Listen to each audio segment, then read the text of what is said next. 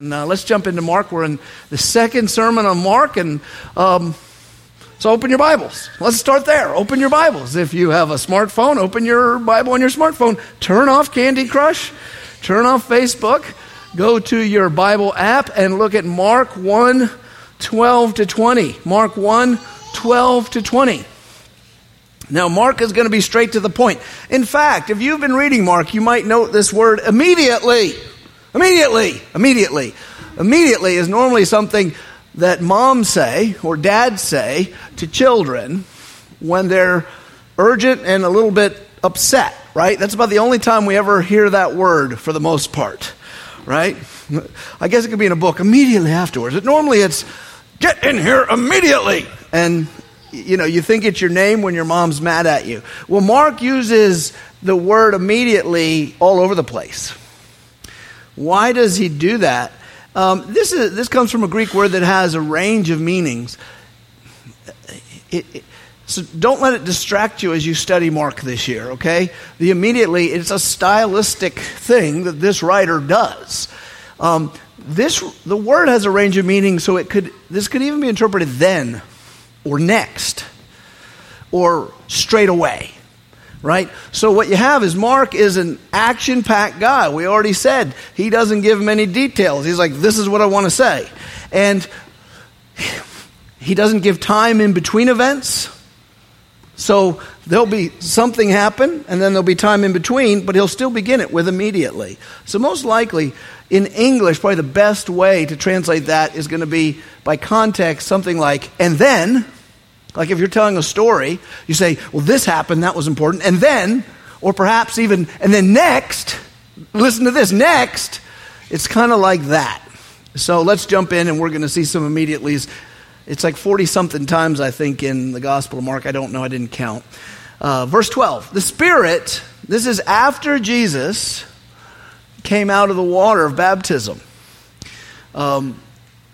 The Spirit immediately drove him out into the wilderness. You can just hear how that language is active. The Spirit's driving Jesus out. It's not like this, but pushing him out into the wilderness. And he was in the wilderness 40 days. So think camping trip without provisions. Being tempted by Satan, and he was with the wild animals, and angels were serving him or ministering to him. So in these first couple, we're going to go all the way to verse 20, but I'm going to take a break right there. Jesus is submissive to the Spirit of God. The Holy Spirit descends on him like a dove in the waters. He comes out and the Spirit says, okay, let's get busy. We're going into the wilderness. Jesus' ministry is not random. He doesn't figure things out as he goes. He's completely guided by God. He is on a very specific mission, and he will be Spirit-led every single day. But before he gets started ministering, the Spirit has him be baptized, and the Spirit now has him going into the wilderness, which makes us all scratch our head as to why. Why exactly did Jesus have to spend a 40-day hard knocks camping trip out in the wilderness by himself with wild animals? The point of the wild animals is there were dangers there. Somebody showed me just before the service, and my wife's in this service, so this is the first time she's hearing this, that someone got a video of a bear running across my lawn. And she showed it to me. It was awesome. There was a bear, Lori, there was a bear running across our lawn. And I think that's the coolest thing. I missed it. Thank God for that. But if I'm living in the lawn, if I'm living on the lawn, it's not as cool if bears are roaming. So Jesus is in the wilderness, wild animals. Why is he there? Well, it reminds us of Moses. And I don't think it's a stretch to say it's supposed to remind us of Moses. God alluded to Israel as being his son, not a lot, but a little in the Old Testament. And he took his son, if you will, into the wilderness when Moses brought, if we can call it his son, Israel, out of Egypt. The Hebrews were slaves. He brought them into the wilderness before they went to the promised land. You remember that story? If you don't, don't wait for the movie, read the book. They went out into the wilderness, and instead, and it was a test for the people. If the people had been faithful, it would have been a short visit. We don't know how long, maybe 40 days, and they would have cruised right into the promised land. But instead, they failed the test. They were not faithful to their God. They sinned all the time, complained all the time, and worshiped other gods. So they actually went on a 40-year death march. And then a new generation raised up who were faithful, and they went into the land. And so now Jesus, God's true son, not symbolic son, his son, is also led into the wilderness. He likewise is tested by Satan. The other Gospels, Luke and Matthew, give more detail on that testing. Mark doesn't. He just wants you to know it happened. So that's all we're going to talk about. Satan came and blasted him. Do you think you could take Satan's temptation full blast? I don't think so. If you think about the times you fall into sin, if I think about the times I fall into sin, did Satan really have... Whoa, almost went down. Did Satan... See how easy it is? If you think about the times you fell into sin, did it really take that much? Did Satan have to work that hard? He probably didn't show up. He sent one of his minor junior imps to come and tempt you, and bam, you fell into sin. Jesus faced Satan full temptation, and he did not fail the test. He did not stay 40 years in the wilderness. He stayed 40 days. He was tested by his body being hungry because he didn't eat. He was tested by dangers. He was also tested by Satan, and he passed the test. And in 40 days, I guess the angels fed him, and that was it. So as we follow this story, Jesus pops up after 30 years of being anonymous, and he goes to John, the famous preacher, and he says, "You need to baptize me." John says, "You've never sinned. Why are we doing this? Just do it." He's baptized for repentance, though he'd never sinned. And then his next step is he goes into the wilderness where he's tested by Satan, and then he passes the 40-day test. So far, he's been on his own, a lone wolf. He works by himself. But his next step is he's going to minister to us, he's going to teach us, and he's going to die for us. And along the way, he's going to pick up some help. So the next step on his ministry is to start to teach us things and to heal us and to die for us. So that's where we jump in at chapter of verse 14. Now, after John the Baptizer was arrested, Jesus came into Galilee proclaiming the gospel of God and saying, "The time is fulfilled, the kingdom of God is at hand. Repent and believe the gospel." John the Baptizer, after living freely in the wilderness and then preaching for we don't know how long, getting quite a following, finally Jesus comes and then he says, "That's the Lamb of God who takes away the sins of the world." And after that, shortly after that, he's arrested. He's arrested by Herod because he told him, "You're not allowed to marry your sister." No kidding. Or something like that. And so he gets arrested, and his ministry comes to a screeching halt. It's at an end right then. Jesus then heads up north to Galilee and starts to preach there. Remember, John was in the south. Jesus heads up north. But John's ministry is over. He had fulfilled his purpose. He did what he came to do. And what was it he came to do? He came to be a living sign. What are signs for? Signs aren't things. They point to things, right? A stop sign points to a stop. A thing with a curvy thing on the road is not a curvy thing on the road. It says there's a curvy thing on the road. John's entire life he was a sign. It was a living sign saying the Messiah is coming. There he is. And then once Messiah arrived, well, what do you need the sign for? You don't need it anymore. John's finished. That's it. He's done. Now, he's a young man. He's the same age as Jesus. He's 6 months older. And yet, he's out of a job. Or 3 months older. Or I don't remember. 3 or 6. But in any case, Jesus is starting his ministry. You'd think he could use a good man like John the Baptist, don't you? I mean, if you're starting a ministry, you want good men. Why not John the Baptist? He'd be a good helper. He could be a good itinerant preacher for you. He could be a good apostle. He doesn't get any of those jobs. Instead, what happens to John by the plan of God? He's removed from the scene. And he's quickly, utterly removed from the scene because he'll get his head lopped off shortly after getting arrested. So his life is spent as a sign to say that Jesus came, and as soon as Jesus comes, that's it. Life over. You did what you came to do. That's the end of you. You say, well, he didn't really get to live his life, did he? Well, it's not his life. It's his life. Right? One of the first rules of understanding God as a human is realizing it's not my life, it's his life. He gave me the life, he can do what he pleases with it. Each one of us who are Christians are called to live in a similar way to John. You live for a purpose, and then that's it. When you're done, off the scene. Romans 14:7 says this, none of us lives to himself. None of us dies to himself. For if we live to the Lord. If we die to the Lord. So then, whether we live or whether we die, we're the Lord's. Paul is saying it does not matter if we live or if we die, as long as we are fulfilling our purpose in Christ. We belong to him.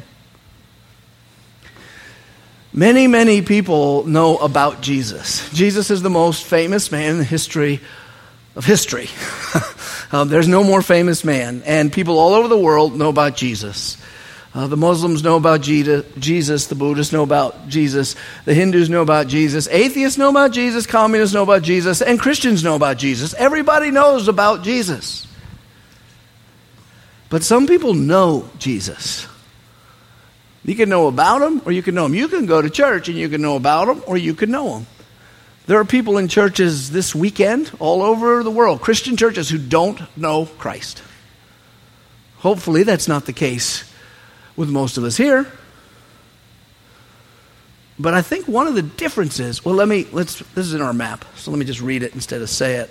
One of the primary differences between those who know Jesus and those who simply claim to know him is that those who know Jesus have a sense of mission. You got this sense that I'm here for a reason. I'm not here to live my life my way, but to live their lives not for themselves, but for the glory of the Savior. Ephesians 2:8-9. For by grace you have been saved by faith, and not of yourself. It's the gift of God, not a result of works, lest any man should boast. Right? We're saved by grace. But Ephesians 2:10, the very next verse, the reason you are saved, or one of the reasons, one of them, and this one matters because from the moment before you're saved, you're obviously lost, and you're dead spiritually, the Bible says. You're under the domain of darkness. You need to be transferred into the kingdom of God. You need to be made alive spiritually. You need to be born again. So you make that move from here to here, from darkness to light. From that moment, if you looked at your life as a timeline, right? And timelines go from here to there. From that point on your timeline on, everything is supposed to change. And the main thing is, you no longer live for you. That's supposed to change. And then you just live for him. Here it is, Ephesians 2:10. For we, and by his he means we the saved. He does not mean everyone on the planet. We are his workmanship, created in Christ Jesus for what? For good works. To have my best life now? No. So I have a God I can call on whenever I'm in a jam? No. I mean, you do, but that's not why. So he can bless my plans? No. You were created in Christ Jesus for good works, but not just any, which God prepared beforehand that we should walk in them. Remarkable care that God has for you. Before time, he set you aside to be saved. Before time, he planned to send his son to die for you. Before time, he has a plan for what you'll look like in heaven. And before time, he tailored your life specially, uniquely, that you may accomplish a specific purpose meant for you alone. If you're a believer, listen, he gave his life for you, right? But you have to give your life to him. Salvation is free. It's absolutely free. Who did the work? Jesus. Who was God, took on flesh, walked among us? Jesus. Who had no sin, but identified with us by being baptized? Jesus. Not you. Who lived a perfect life, loved people perfectly, and taught perfectly from heaven? Who healed the sick? Who showed the glory of God perfectly? Not you, Jesus.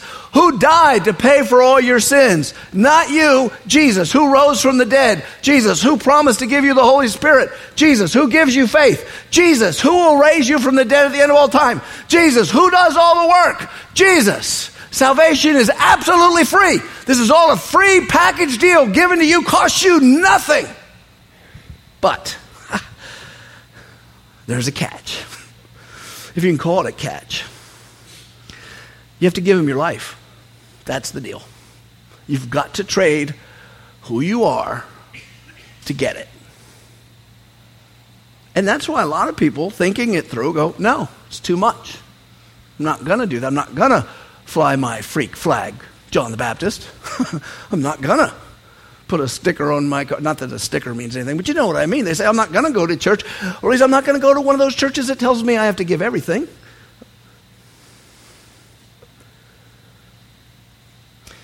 Ephesians 2:10, for you are his workmanship, his creation, created in Christ Jesus. Why? For good works.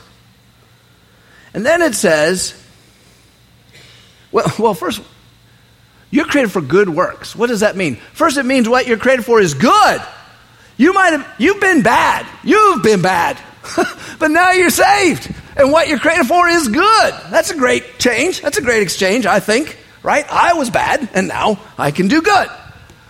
But it's also works. I don't just walk around being shiny, nice boy. It's work.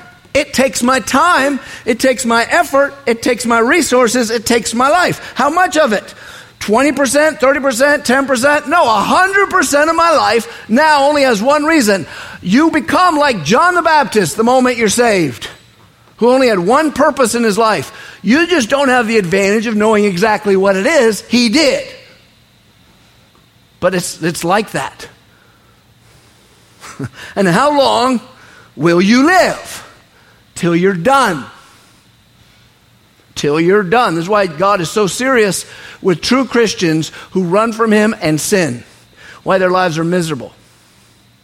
This is why so many people who are not saved think they are, because they think, well, I know about Jesus and I go to church. Sorry. You have to be owned by him. But if you are running according to the plan he has for you and he's guiding you, you know when you die, when you're done.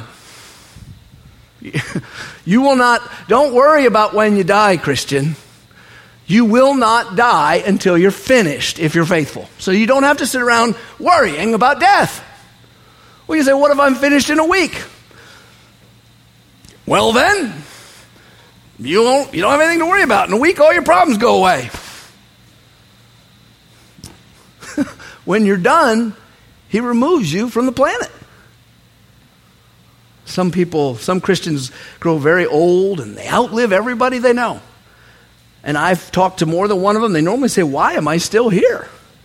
The answer is the same for someone who's 100 asking that question as to someone who's 10. You're still here because you still have something to do. Don't feel bad. Do not pity John the Baptist. His strange, solitary lifestyle served a very great purpose. And his reward in heaven is great. He's not complaining. In fact, as strange as it may sound, it's a very good day on the planet when a servant of Jesus comes to the end of an obedient life. It may be sad for a while for those he leaves behind, but not forever. But it's a good day. Because it means you're done. The clock went off. I've been fighting this fight, running this race, working this work, doing my best. Done. I can go home now. That's a good thing. Look again to verse 14 and 15 of our text. It said, Jesus came into Galilee proclaiming the gospel. So he goes back up north where he's from, and he proclaims the gospel, which is glad tidings or good news of God, saying, the time is fulfilled, the kingdom of heaven is at hand, repent and believe in the gospel. Now that's a summary of what he said. He did a lot of teaching, lots and lots of teaching, most of it not recorded. Much of it is recorded in Luke and in Matthew and in John. Mark just gave the Cliff Notes version, but the time is fulfilled. What does that mean? It means earth was ripe. History was ripe. God, from the time Adam and Eve fell into sin, and sin overtook the human race, God had a plan to send his son, and he was not going to do it a moment before he should have, or a moment later. It was just the right moment. It was time for Jesus to come like a lightning bolt that changes history. And he did. And the world's never been the same. So Jesus is the one declaring, now's the time. We were pregnant for salvation as a sinful race. Boom, now's the time to be saved. Since it is now the time, there's an urgency. And notice that Jesus is what's the first job of Jesus in all his ministries? It is not healing, not walking on water, not doing tricks with fish and bread. It is not casting out demons. What is it? He's a preacher. His number one ministry is a preacher. He preaches. He proclaims. That's how he begins. And he does it all the way till he's done. Why is his number one job a preacher if he came to save us? Answer: because salvation comes by hearing a message and believing it. Now, the work of salvation is the cross. The message has no power if Jesus does not die. He said he came to save. If he didn't do the work of saving, dying on a cross for our sins, then there is no salvation. It's like the guy who's promising you, I'm going to take you to Disney World. Trust me, I'm going to take you to Disney World. But he never forks out the dough. He's just saying it. Sounds like good news, but it's not. Jesus says, I didn't come to condemn, but to save. And then the work is done when he dies and he raises again. But the access to that salvation comes through a message, and a message must be preached. That's why he preaches. Salvation comes by hearing a message. This is the Christian gospel that's been messed up by churches and denominations for centuries, but it's always preserved somewhere. And thank God in America, what a great country, we have a rich tradition of evangelicalism, which is the idea that we're here to proclaim a message that is to be believed. And that's a good thing. That's a good thing. Salvation comes by hearing. So I think in our map, let's get this big point down. Jesus' life, death, and resurrection are the work that won our salvation. But how is our salvation accessed? By faith. So just because he died for you doesn't mean you're saved. Just because he died for you doesn't mean you're saved. There's a lot of good Calvinist versus Arminian arguments here. I'm not going to waste my time wrangling over words now. I'm just going to make it biblical here. Just because he died for you doesn't mean you're saved. Just because he did the work doesn't mean you get the benefit. You must access it. Think of it like this. There's a dad who works hard his whole life. He raises his kid. He sends his kid to college. He's a good kid. He likes the kid. So he puts money in the kid's bank account. Right? Who did the work? Dad. Whose money is it? Dad's. Did the kid earn it? No. But it's in the bank. Can the kid spend it if he doesn't access it? No. He's going out with his buddies. He needs some money. My dad did the work. It's grace. It's free. It's all there in the bank. So give me a slice of pizza. And the dude's like, sorry, I need to see some green. So that's why he's given an ATM card. He goes to the ATM machine to access it.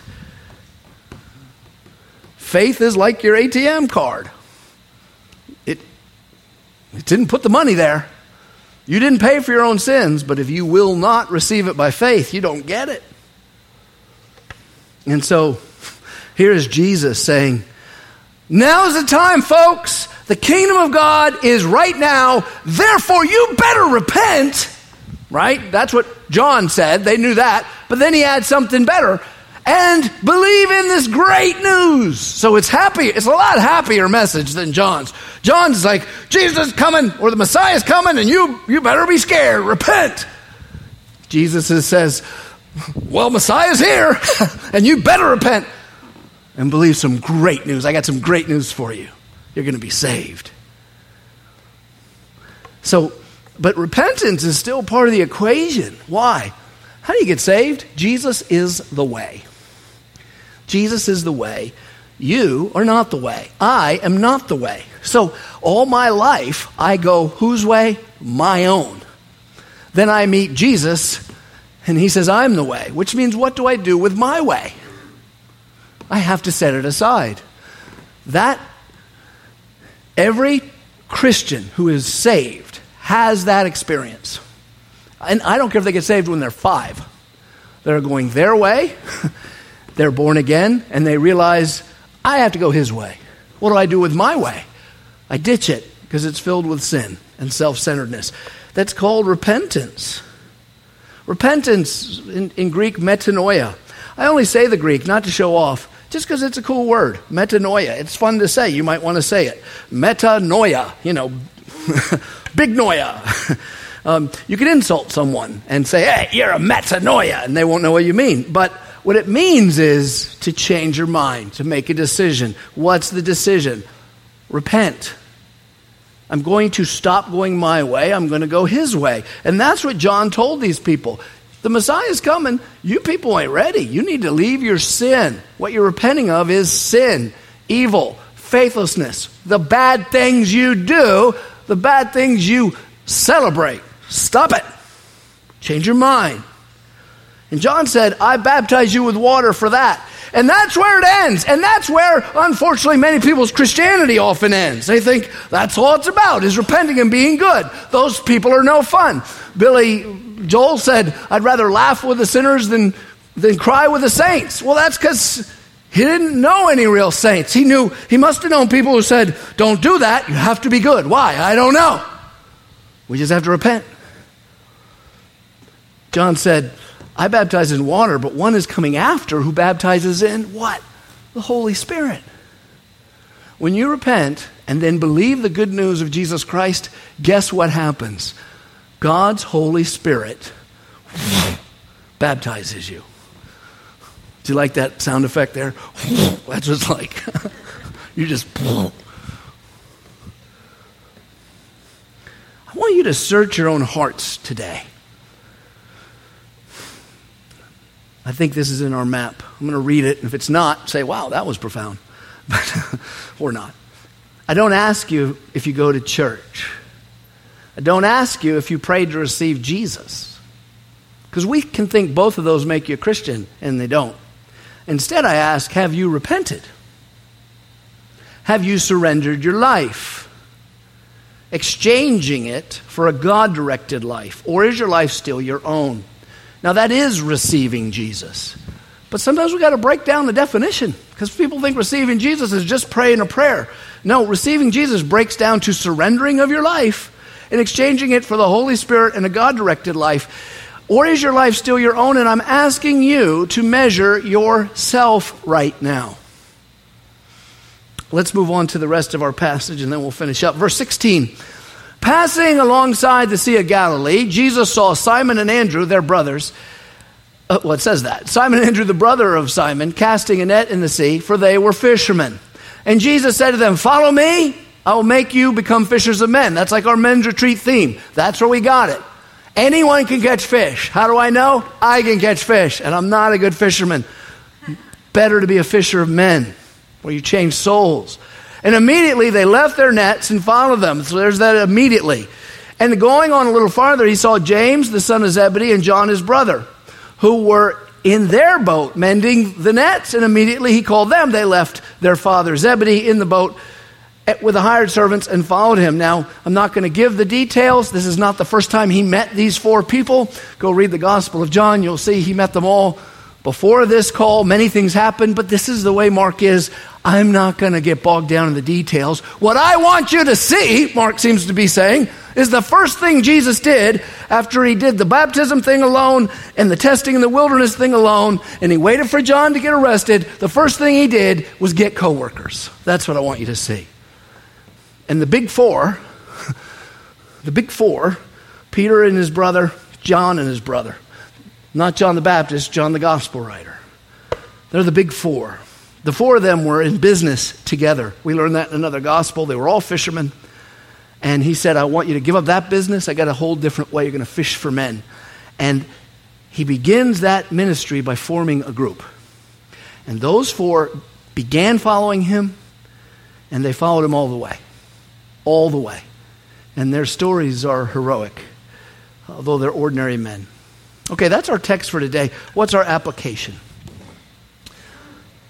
Mainly this: following Jesus means joining him in his work. Following Jesus means joining him in his work. There is not two levels of Christianity: the civilian and the soldier, the laity and the clergy. I don't even like that word. I'm clergy, you're laity. That's not even right. That's not right. Tradition has invented that. It's not even a good way to talk. There's not two levels. The people who believe are, and then a subset of them will actually do something for Christ in the kingdom. I want you to hear me, because I know culturally this is hard to get through your heads. And it's not an insult. We're all equally intelligent. I'm saying our culture blinds us to this. We create a cultural Christianity that allows you to say a prayer, say you believe, go to church, never work for the kingdom, and think that you're a Christian. You either aren't one, or you are one and are disobedient. That's why your life stinks. That's the truth. Following Jesus means you join his work. You have been saved by grace through faith. Why? You are his workmanship. You can't say, well, I don't know enough. Look, God made a work just for you. I can't do your work, and you can't do mine. In other words, there is the main type of Christianity we normally see is the please bless me, Lord. It's kind of a humble thing. I am a sinner. I'm needy. Please bless me, Lord.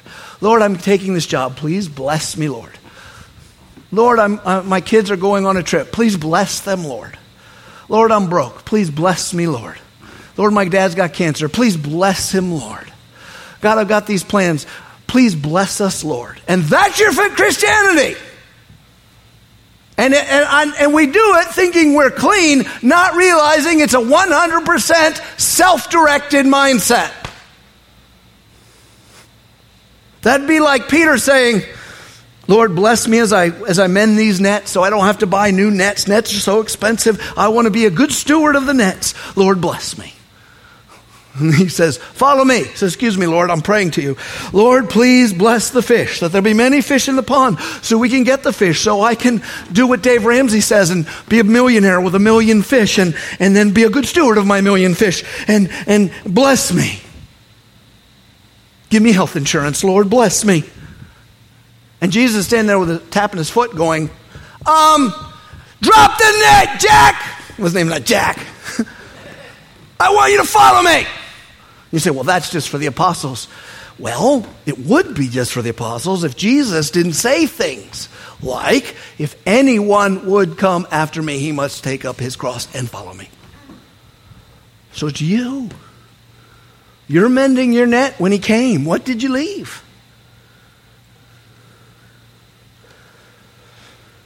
This can be hard to grasp, but we have to trade in our bless me faith for a following and working faith. You might ask, And honestly, look, the life of most Christians I know is a bless me faith. I go to the Christian bookstore, which are all closed now, and it's bless me books. I go to Sam's Club and look at the Christian section, they're all bless me books. How I can be happy, how I can have this, how I can have that. What's wrong with that? What is wrong with that? I'm going to tell you. Actually, I won't. Jesus poses a question. Ready? He says, what do you think? A man had 2 sons. And he went to the first and said, son, go work in the vineyard today. And he answered, rotten little kid, I will not. But afterward, he changed his mind and went. And he went to the other son and he said the same thing. And he answered, you bet, sir, I'm going to go. But he didn't go. Which of the 2 did the will of his father? Can I have permission to ask you a tough question for you to ask yourself? Okay. Do you have a bless me faith? Or do you have a following and working faith? Jesus spoke this parable to teach us religious people. You see, in the time it was Judaism, but it could have been just as well, it works with Christianity. The one son says, yeah, I'm a good Christian. I go to synagogue. I'm a good Pharisee. Yeah, I'm a Christian. I'm on your side. You know it. What's he do for the Lord? Doesn't do what he says. The other one is a lousy sinner who realizes, what am I doing? He repents. He goes the Lord's way and does it. The sinner then is looked down on by the religious guy. I know him. He's a jerk. Where I've been in church. Have you ever seen this pattern? Have you? Which one are you? The sinner who repents and works? Or the Christian who talks a good game, but truth be told, nothing in your life is lived for the purpose of furthering the kingdom of God or doing whatever work he prepared for you. You just go to work, you just do what you do, and all you ever think about when you pray is, God, please bless what I'm doing. Please think that question through seriously right now. Your mortal reality depends on it. The future of your life depends on it. Your joy in Christ depends on it. This is a good time to jump in the come grow with us path that your campus pastors are telling you about. These, in case you're trying to figure it out, are 4 events. And we want all the newcomers to come to Y Harvest, but anyone can come. Membership comes during this process, but there's 4 events. If you're sitting in any campus saying, okay, I think I might be in the bless me faith. I don't really live for the purpose of Christ. Go to the Y Harvest. Start at the beginning. You say, well, I'm already a member. I don't care. This is more important than that. What is the fate of the religious son in that parable? Well, I don't know. Except if I look elsewhere in Matthew, I see this. Not everyone who says to me, Lord, Lord, will enter the kingdom of heaven, but the one who does the will of my Father who's in heaven. It's not the doing of the will, but it is the laying down of the life that causes you to do the will because you're saved. The one who does the will enter the kingdom of heaven, not the one who says Jesus is Lord. It's the one who says Jesus is Lord and does it. Remember how Jesus ended that question. He said, which one of the 2 did the will? The religious guy who said, yeah, I believe all the right stuff and does nothing, or the sinner who says, what am I doing? Turns around and walks with Christ. Which one are you? Brothers and sisters in Christ, every single one of us here, every single one of us, you included, were called with a tailored, specific purpose. If you're living your life your way, if sin is whatever you want to do, those are the sins that are okay. But even if you think you're avoiding the big sins, whatever those are, you're not avoiding the biggest one, which is submission. Jesus submitted to the Holy Spirit from the beginning. The Holy Spirit drove him out into the wilderness. Did he argue? No. Between now and the day you die, do you see a plan Do you have a purpose? If you had to answer this question, what is my purpose in the kingdom of God? What is my purpose? What is the work that God has set aside for me to do? Most of us have no better than a general direction and a willingness to do it. Well, I shouldn't say most. If you have that, you're good. Then your prayer should be, God, direct my steps. But I am certain that if we all look at our hearts, there are some who need to face the truth. I have a bless me faith. I've never thought that it's my job to work for him from now on.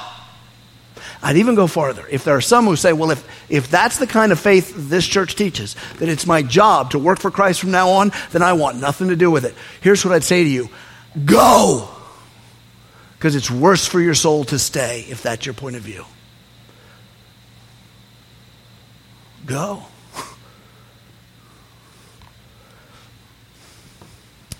This is a big question.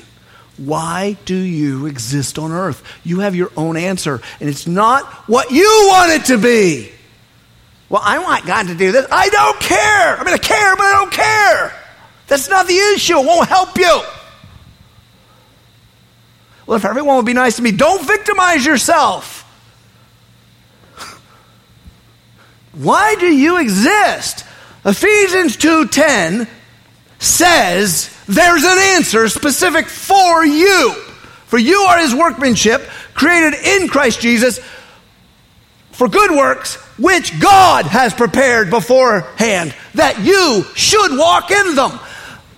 God doesn't lie. If he prepared them, they're prepared, and you are a worker. Do you see yourself that way? What is your purpose? God loves, by the way, it's exciting to give all. It's exciting to give all. I don't want to leave you with me just praying for you. I think something this important, it'd be good if you had someone who's in this room who will personally pray for you. What's the prayer? God, if you know you've given yourself to Christ and you work for him, God, am I on the path? Would you show me the way? If you know you're in sin, it could be, can I tell you, my friend? You may be telling someone today, I've been doing this sin and I got to stop it so I can get. But if you've been living a bless me faith, it could be, it's time for me to repent. It could be you getting saved or giving up rebellion, one or the other. Or being the son who said, yeah, I'll do it, and does nothing. And it'd be good if someone here could pray for you. So at this time, I'm going to invite all the campus pastors at all the campuses to come up and lead that prayer time. Thank you for listening to this sermon from Harvest Community Church. We invite you to join us at any one of our 4 campuses located in Kittanning, Petrolia Valley, Indiana, and Freeport. For more information, check us out on the web at harvestpa.org.